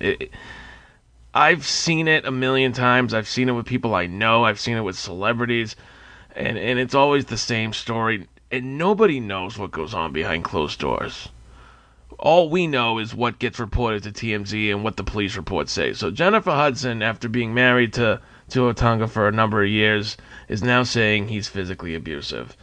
And both of them are saying that the other one is unfit to take care of the kid, and it's a situation that nobody ever should have to deal with because it fucking sucks. And I'm not going to sit here and judge Otunga. There's other people I know that would automatically either paint Jennifer Hudson as the liar or say that Otunga is an abuser. And you know what? I say until you know the whole story, don't just take someone's word for it. You know. Yeah, that's probably good advice. This past Wednesday, James Ellsworth's one-year stint with the WWE finally came to an end after he was released from his contract. Well, the news hardly came as a surprise following the releases of Emma, Darren Young, Summer Rae, and multiple NXT talents. WWE fans took to social media to praise Ellsworth. After news of the release broke, some shocking info came out which suggests that Vince McMahon had some crazy plans for James Ellsworth at WrestleMania 34. According to Wrestling Sheet Radio, Ellsworth was in line to face Charlotte Flair for the SmackDown Women's Championship match at the next year's show in New Orleans, Louisiana. The strange way this was going to come about was that the WWE was going to develop Ellsworth into a transgender character, which would have given him a major push heading into WrestleMania 34. Back in June, Ellsworth unhooked the Money in the Bank briefcase, and the reported plan was for him to become the rightful holder of the briefcase once he came out and got on to challenge for the SmackDown Women's Championship and potentially even win it. The idea came from Vince McMahon as a way to give Ellsworth significant heat. It was noticed that there were still plans to do this storyline as late as August. After being released, Ellsworth announced on Twitter that he is accepting bookings for dates beginning in February 12, 2018. Now, this is where I get really fucking pissed off because for all the shit we hear about women's revolution and we're putting a focus on the women, it will never really be a case as long as Vince McMahon is in charge of this company, because here we are in the smack dab in the middle of the quote-unquote women's revolution in the year 2017, and we're still pushing for fucking Santina Marella to show up and run a fucking angle at WrestleMania. Taking a spot away from Becky Lynch. Taking a spot away from Paige. Taking a spot away from Bayley. Taking a spot away from Sasha Banks. And giving the Women's Championship match at WrestleMania to a man. And if this man was really transgendered, I wouldn't have a problem with it. But you're taking a straight white guy and telling us he's transgendered so that you can steal a fucking spot from a woman at WrestleMania. Fuck that idea. Fuck Vince McMahon's opinion of women in wrestling. And fuck the WWE's use of women's revolution. Because until Vince is gone, it's all lip service and bullshit. And to be clear, me personally, I would have no problem if they did a transgender storyline. Not at all. But we know how this story ends. We saw Santina Marella for a good couple of months, you know, at after WrestleMania 25, and it was the most offensive, stereotypical garbage that Vince has ever wrote in his life, and we were going to get part 2. You know what scares me? If he's not gonna do it with Ellsworth, will he just find someone else to put in that role? Absolutely. You know, for all the shit that Stephanie McMahon talks about how far women's wrestling has come and how she likes to empower women, for her to be an officer in that company and a very high-ranking one at that, if she was gonna sign off on that, and I understand it's still Vince's company, but she's gotta fucking stop that shit.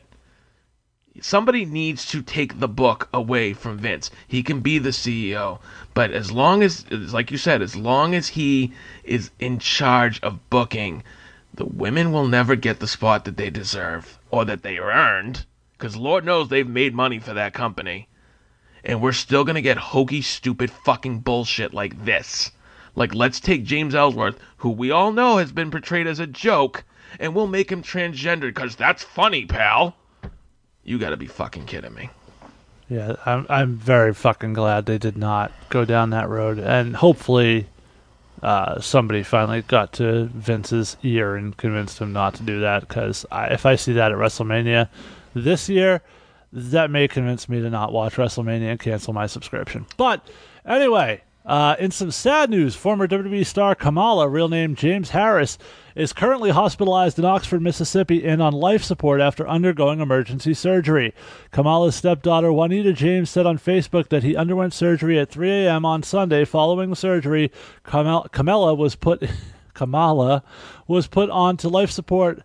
Wrestler and friend Coco Beware was there for support. In an update, James said that Kamala remains on life support. He is showing signs of improvement, quote. James did not say why Kamala underwent emergency surgery. The former wrestler has battled numerous health problems over the years, including having both of his legs amputated. In November of 2011, Kamala had his left leg amputated below the knee due to complications of high blood pressure and diabetes, a condition he has had since 1992. In April of 2012, his right leg was amputated below the knee. We certainly wish the best for Kamala and his family in this very, very difficult time. Yeah, hopefully, wish him the best, and hopefully he does make a recovery. That's rough, man. Especially complications from diabetes. My wife is a type 1 diabetic and has been since she was 5. And it is a lifetime of difficulties. Yeah, absolutely. It looks like Alberto El Patron's relationship with Paige isn't the only thing that recently ended, as its wrestling star also seemingly shut down his restaurant in Texas. According to My San Antonio, barricades have been set up outside La Cantanita,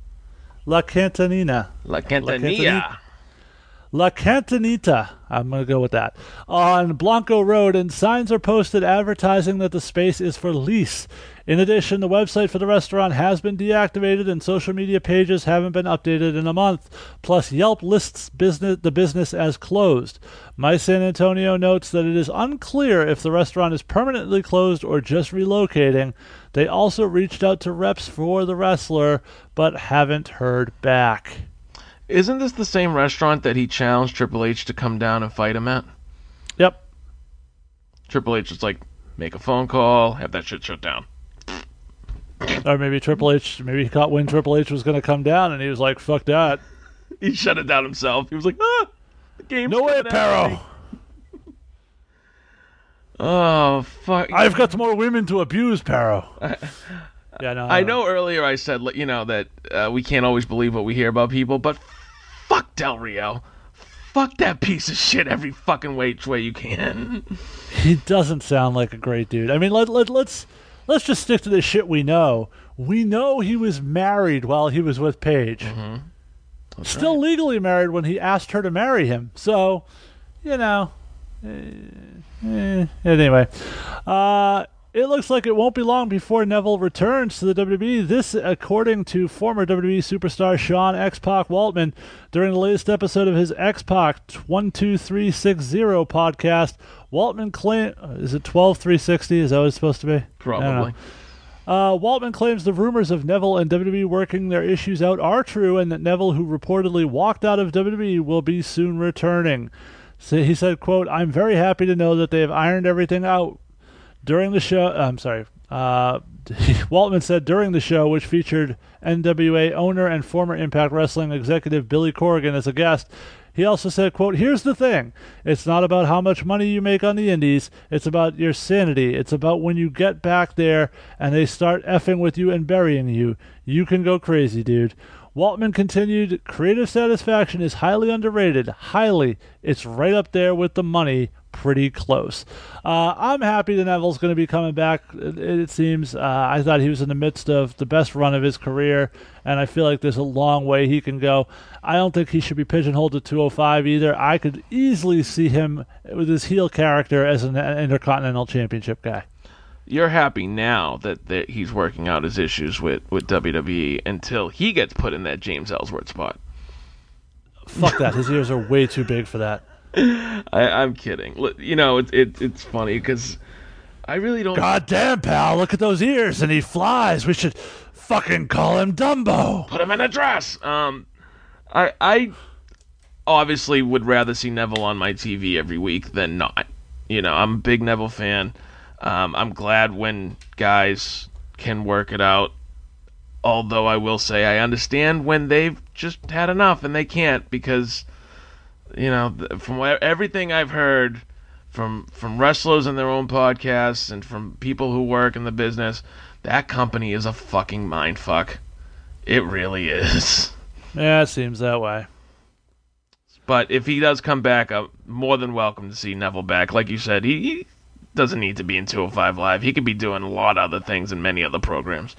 Yeah, exactly. And that is going to do it for the news desk this week. We will now head over to our, it's not a desk, it's just where we, event center maybe, where we go through the list of indie wrestling things coming to the area where you might live, and certainly shows you should go check out. As I said, we're recording this on Tuesday, but tomorrow, Wednesday, November 22nd, I will be at UFO Wrestling as we present our annual Thanksgiving Eve event featuring the Turkey Rumble. It is Harvest Havoc 2017. As I said, November 22nd, Wednesday night at 7 p.m. This event is a fundraiser for the Tynan Community Center where the event is being held. Matches. The main event features the UFO Heavyweight Championship on the line as the Kingpin, Brian Malonis, defends that title against the Dynasty, Bo Douglas. In a no count-out, no DQ match, Evan Six faces Aaron Amadeus and Tim Lennox in a triple threat. Ilya Markopoulos and Christian Casanova team up to take on Channing Thomas and Carlos Gabriel. The SOG Ronnie Ribbs versus Osiris. The Cool People make their first defense of the UFO Tag Team Championships against Team Picture Perfect, Perfectly Fit Dan Terry, and the Selfie-Made Man Vern Vicalo. Davey Ann takes on Belmont. Benny Jux has issued an open challenge for a triple threat. Adira makes her UFO wrestling debut against Luscious Latasha. Also, the annual Turkey Rumble with the following competitors so far announced: Channing Thomas, Connor Tice, the Castle Island Assassin, Sully Banger, King Leon VI, Ike, and the SOG Ronnie Ribbs. Front row seats are $15 in advance and $20 at the door. General admission $10 in advance and $15 at the door. Reserve your tickets safely and securely through the Friends and Family feature on PayPal at paypal.me/Patrick Dillon.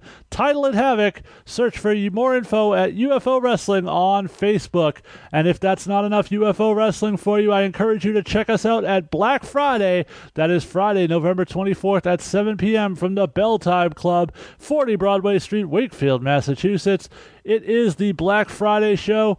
Tickets are $10 general admission, and if you purchase a general admission ticket at Harvest Havoc, you can purchase a Black Friday ticket for just $5. So far, all we know is that the main event will feature the Selfie-Made Man Vern Vicalo getting his title shot he earned almost a year ago before his injury. His opponent will be determined by the winner of the main event at Harvest Havoc. And for our fans in the Portland, Oregon area, DOA Pro Wrestling presents Holiday Aftermath, November 25th. Doors open at 5:30. Bell time is at 6 at the Waddles Boys and Girls Club in Portland, Oregon. Featuring the return to DOA of Evolve star Darby Allin as he takes on Sergeant Mike Everest. DOA Pure Champion Julian Wyatt and CJ Edwards will face off against Mike Santiago and Schaff. DOA Grand Champion Ethan HD will defend his title against Johnny Paradise. DOA Tag Team Champions, the Varos Twins, defend the belts against 4 Minutes of Heat. The Human Experiment... which was also what I called my honeymoon. There you go. The Human Experiment, Udo, takes on Dr. Cleaver. That sounds fun. Ravenous Randy Myers faces off against the Devil Drexel. Wade Hess face Eric Wright in a no-rule street fight. HBQ Quiz faces Sonico. Go to DOAProWrestling.com for tickets and more information. And also on Saturday, December 9th, Midwest Entertainment is live from Mount Hope, Kansas. No matches have been announced yet, but the show will feature the Honky Tonk Kid, the Samoan Predator, Mr. Fitness 2, Midnight Rose, Christian Temple, the Mangler, and many more. Tickets available now at MWEProWrestling.com. Kids 3 and under are always free. See, these things get easier the more you do them, Sal. You just need a little more practice. The second one was much better than the first. Speaking of which, On Saturday night, December 9th, APW finishes their year with the biggest show of the season. It is Full Force Elimination. It comes to you from the Boys and Girls Club of Lower Merrimack Valley, 18 Maple Street, Salisbury, Massachusetts. This is our second event in our Toys for Tots drive. Bring a new or unwrapped toy and receive $5 off of general admission. Doors open at 6. Bell time is at 6:30 p.m. And if you joined us last Saturday for our event, you know we have already signed 2 huge matches for this show. We are going to have a women's Falls Count Anywhere match as Vanity Vixen goes one-on-one with Belmont. These 2 ladies fought all over the building last Saturday, including knocking me down. It was an uncomfortable situation.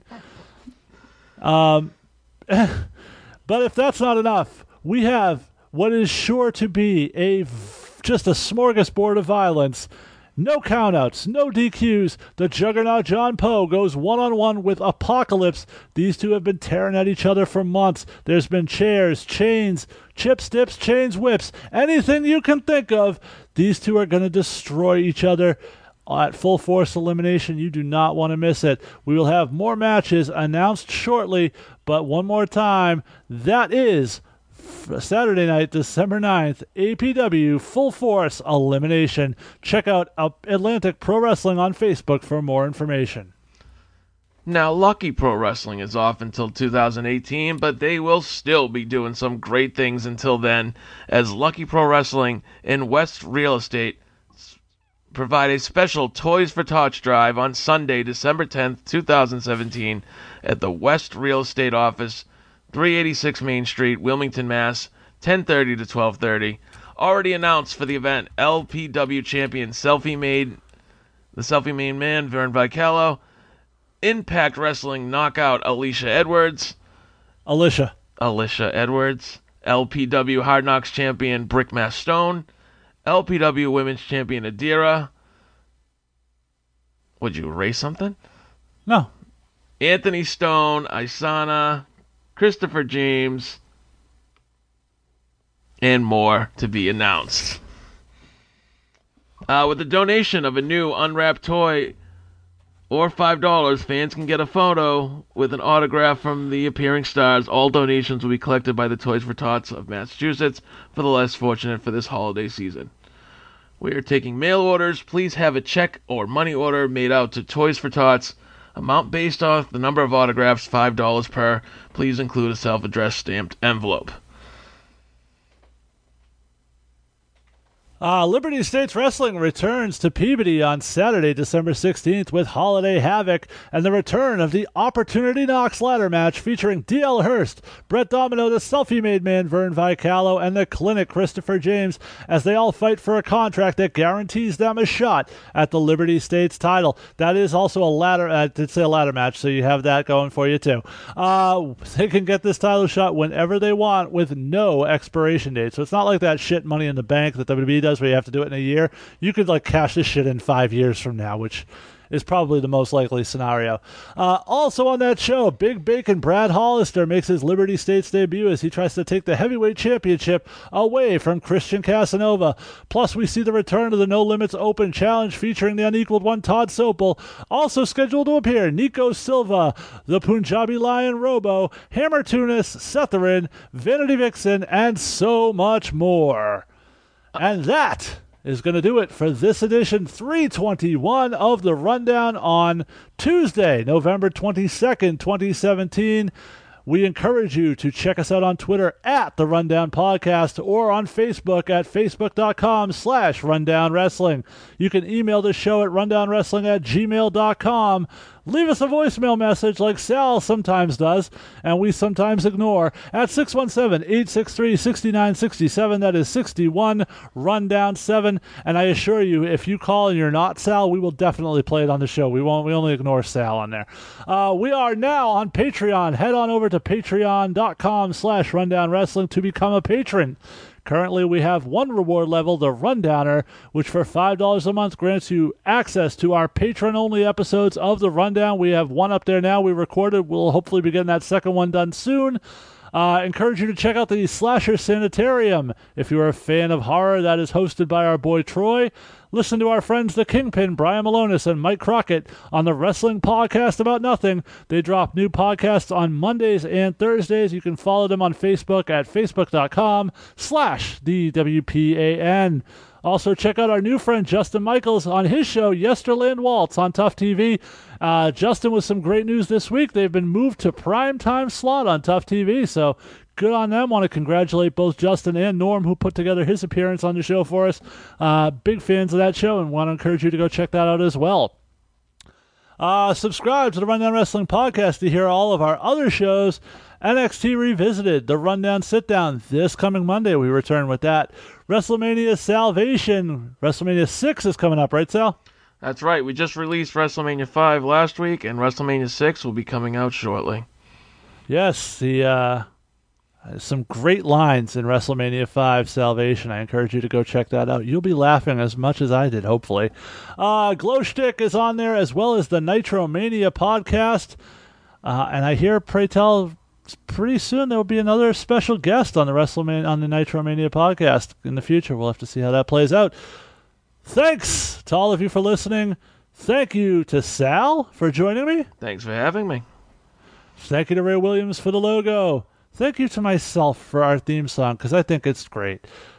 Next week, we don't have a pay-per-view to talk about or to predict, so it's one of those rare weeks in between. Next week, I'm sure we'll see a little bit more about how the NXT Women's Infusion plays out in the WWE, and I'm sure we'll be discussing that. But we will be back with more Rundown Wrestling next week. Maybe Troy will be back. Maybe he won't. Maybe I'll be by myself. Maybe we'll just leave this shit for Sal to do. Who knows? Who knows who will quit? Who knows who will show up? Tune in next week to find out. We will see ya next Thursday. The Rundown Wrestling Podcast was created and subsequently abandoned by Adam Salzer and is produced and edited by Jason Stewart. This episode was hosted by Jason Stewart and Sal DeCecca. We are a proud Questionable Endeavor Network member. Check out all their shows, including the other wrestling shows, the Raw Attitude Podcast and the New Blood Rising Podcast, horror shows, the Slasher Sanitarium and the Shadow Vein Podcast, as well as the rest of their shows, Taco Tuesday, Words of Geekdom, Pone Stars, the Reanimator Podcast, and Nerd CTLR, all at QuestaNetwork.com. And tune in next week for an all-new episode of the Rundown Wrestling Podcast.